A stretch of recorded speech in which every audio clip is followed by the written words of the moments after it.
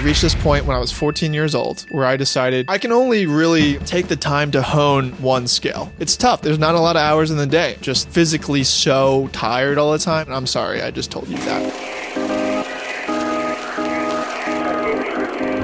Welcome back to the Manga Education Podcast, where we talk about the business side of manga, webtoon, and anime development. I'm Brandon Chen. I'm a professional in the manga, webtoon, novels, and video game space. I run a studio that makes manga and webtoons, and today we're going to be answering the questions that you guys have submitted. Let's get right into it.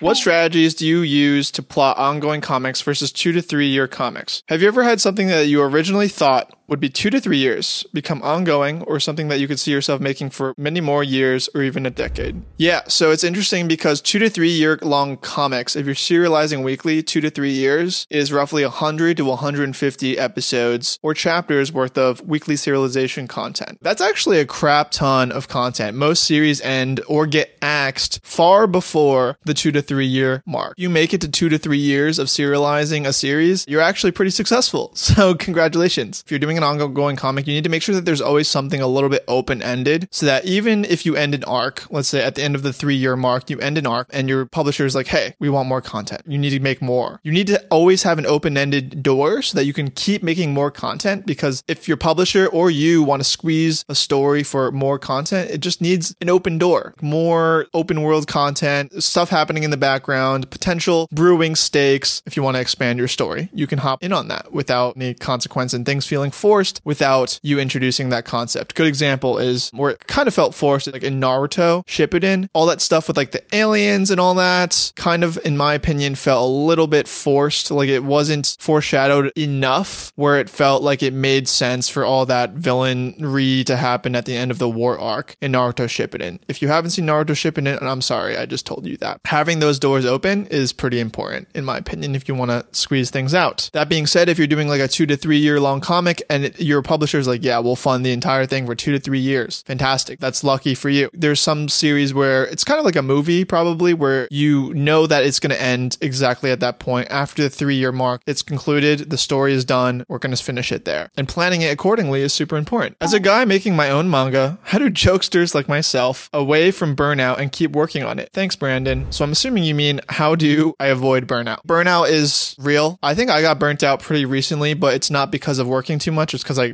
got COVID and I was like just physically so tired all the time, and I was trying to write every day because with my schedule, I'm not allowed to take breaks really. So I was trying to write, but my head was cloudy, so I was going super slow in terms of my actual output. The key thing is making sure that your health is in check. Something I do is obviously eating really healthy, going to the gym. Going to the gym actually gives you a lot of energy. Not drinking too much caffeine. I don't drink alcohol anymore really, because that would actually mess with my productivity the next day. I'm 26. Like if you're 21, maybe you can drink alcohol and work the next day, but I can't do that anymore. So that sucks. And that's the life I lead. So I stopped drinking. Obviously keep taking care of your health. I say this all the time, organization. I'm not very organized myself, but I'd say like if you can be an organized person and force yourself to sit down every single day to work on your manga, work on your project, you're going to be making a lot more progress than the people who say that they're going to do it and then never do it. Forcing yourself to do it, being organized, and then just persevering. You just got to sit down every single day and write. Even if you don't want to write, serialization's all about that. Serialization's all about writing and drawing, even when you don't want to write and draw, because you have to do it every single day, whether or not you like it or not, because that's the job.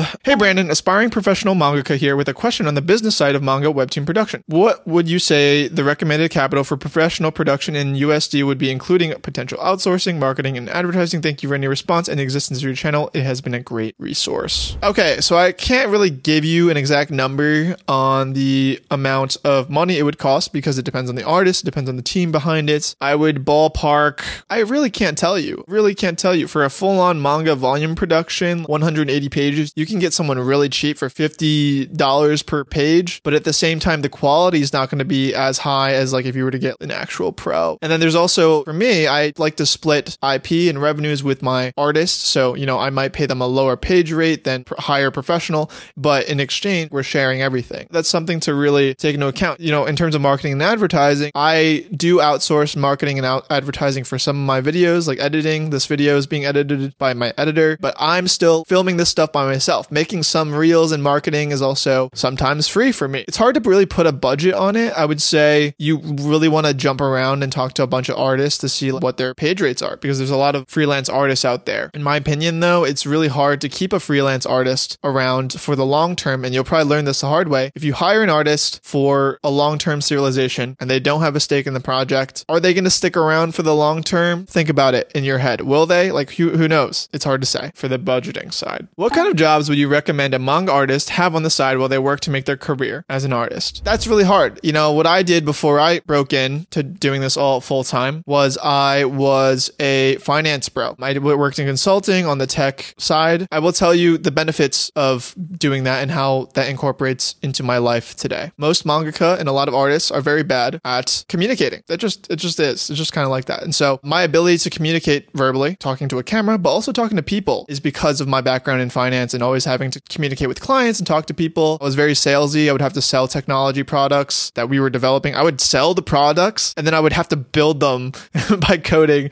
It was a lot. But yeah, because I had all that skills, now I can go to publishers and be like, I'm going to sell you stories now. I'm selling you manga. I'm selling you webtoons. I'm selling you my story. And then I'm also the guy who writes and produces the story. That skill has also translated for me. I don't code anymore, but in terms of like the logical sales aspect and how to build products and how to build teams, I take that from my previous job. Now, that being said, you can work a lot of different jobs and you can always get something from the soft side, the soft skills like project management, talking to people, sales. You can really get that skill from a lot of different jobs. So a skill that a lot of people just don't have from the mangaka side is marketing. A lot of creators are afraid of marketing. So if you really want to force yourself to be good at marketing, I'd say that's probably the key. Because if you don't market your project and you make a banger, no one's going to be able to read it and no one's going to see it if you don't market. So looking into something that has soft skills like in marketing or sales, because that really helps your ability to market yourself and sell yourself to publishers. That being said, don't go into those jobs just because you want to just gain those skills. Those skills you can gain on a lot of different jobs anyway. Do you write as much as you can in a day without limits, or do you have work-life balance? I'm trying to see my friends more. I haven't seen my friends a lot this year. I see my friends maybe once a month, honestly. Most of my time is spent writing and working pretty much, and also managing my health. It's tough. There's not a lot of hours in the day. I do spend a lot of time working, but I'm trying to be better at it. So in terms of work-life balance, I am not the guy to go to quite yet. I'm still working on it. It is one of the things that I'm quite not great at. I was good at it last year. Last year, I was really good at work-life balance. I was hanging out with friends. I was seeing family. I was traveling a lot. But this year, terrible. Terrible. Which has the largest audience? American comics, manga, or webtoon? If you can show the data and trends as well, that would be cool. I don't have the data off the top of my head. I will say, if you look at the New York Times best-selling graphic novels, it's mostly manga right now, and then it's webtoons, and then it's American comics. But the reason webtoons aren't higher on that is because those are print sales. There's a lot more manga print sales than there are webtoon print sales, because webtoon is just starting to get into print and adapting those digital comics into print. Manga is not quite as large in the digital space yet. Well, unless you include pirating, right? So manga, I would say, dominates the print space. Webtoons dominate the digital space. American comics have just been on the decline, really. A lot of the stuff is indie. Marvel and DC, they're fine, I guess. But in terms of like, if you look at New York Times bestseller, a lot of the content on there is Japanese manga. And if you look at the trending consumption of webtoons, for example, is estimated to be like, I want to say like 35 billion by the end of the decade. My editor is going to slap the real number on there. So look at the real number in terms of webtoon trending. Webtoons are getting massive. Manga is already massive. Graphic novels in the American comic space have been suffering. Those are just some things to notice. A lot of Americans are reading more manga than they are reading American comics. Obviously, manga is being read internationally, but a lot of places are not reading American comics. I'm good at writing my story, but I'm no good at drawing, letting alone turning it into a full-on manga page. I've been practicing art on my own for the better part of this year, but I'm still not at the level I want to be. How do I get good enough to start making my manga? How do I do storyboarding? So that's a good question. I actually used to be in the same position where I thought I was okay at writing story. I never thought I was good. I thought I was okay at drawing. I never thought I was good. And I reached this point when I was 14 years old where I decided I can only really take the time to hone one skill. If I want to be the best, I want to focus on one thing. So when I was young, and I'm not saying you have to do this, but I flipped a coin coin to decide I would become a writer or an artist. I landed on writer, and so now all I do is write. Because obviously when you're drawing, you're not working on your writing skills. And when you're writing, you're not working on your art skills. They're kind of like two separate skills that you want if you want to be building them at the same time. There's some people in the manga space who are really talented and can do a great story and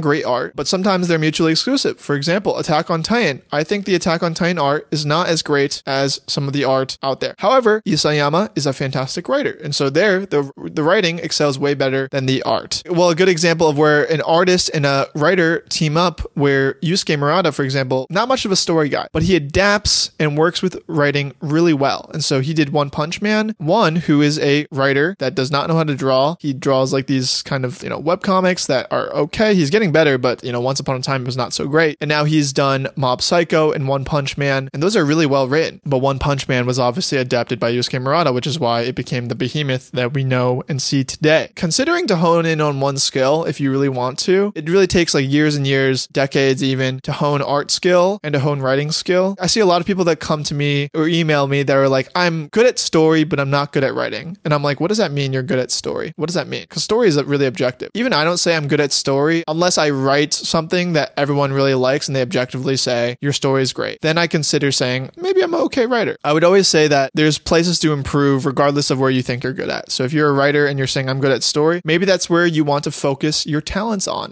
getting better and continuing to improve in that space. Don't just say I'm good at story, so I'm only going to focus on art and not work on your story writing, basically is what I'm trying to say. That being said, if you want to focus on both, how do I get good enough to start making my manga? I have a writing class for manga. You can join the Patreon. I post all the manga education stuff. You can follow all the tips that I really have on this channel and all the resources I have in the description. I try and put as much content out there as I can for you. How do I do storyboarding? I have a video somewhere on my YouTube channel about storyboarding, but storyboarding is something that takes talent and hard work. It is not something that you can just follow a step-by-step tutorial on. Basically something where trial and error, you have to keep learning and you have to hone your skill over many years, like I said. So I would say that'll take a lot of practice. Study manga pages. That's really important. All right, guys. So that's the end of today's Manga Education Podcast episode. If you guys want more educational videos, make sure to hit the subscribe. If you want more exclusive educational content, and if you want the ability to submit future questions to be featured in these videos, consider joining our Patreon. We're publishing behind the scenes, scripts, storyboards, all that jazz on the Patreon, as well as exclusive content. And every single dollar goes back to making more manga and webtoons. So considering checking that out and supporting us there. If not, drop a like to support us, and I will see you guys in next week's video. Peace.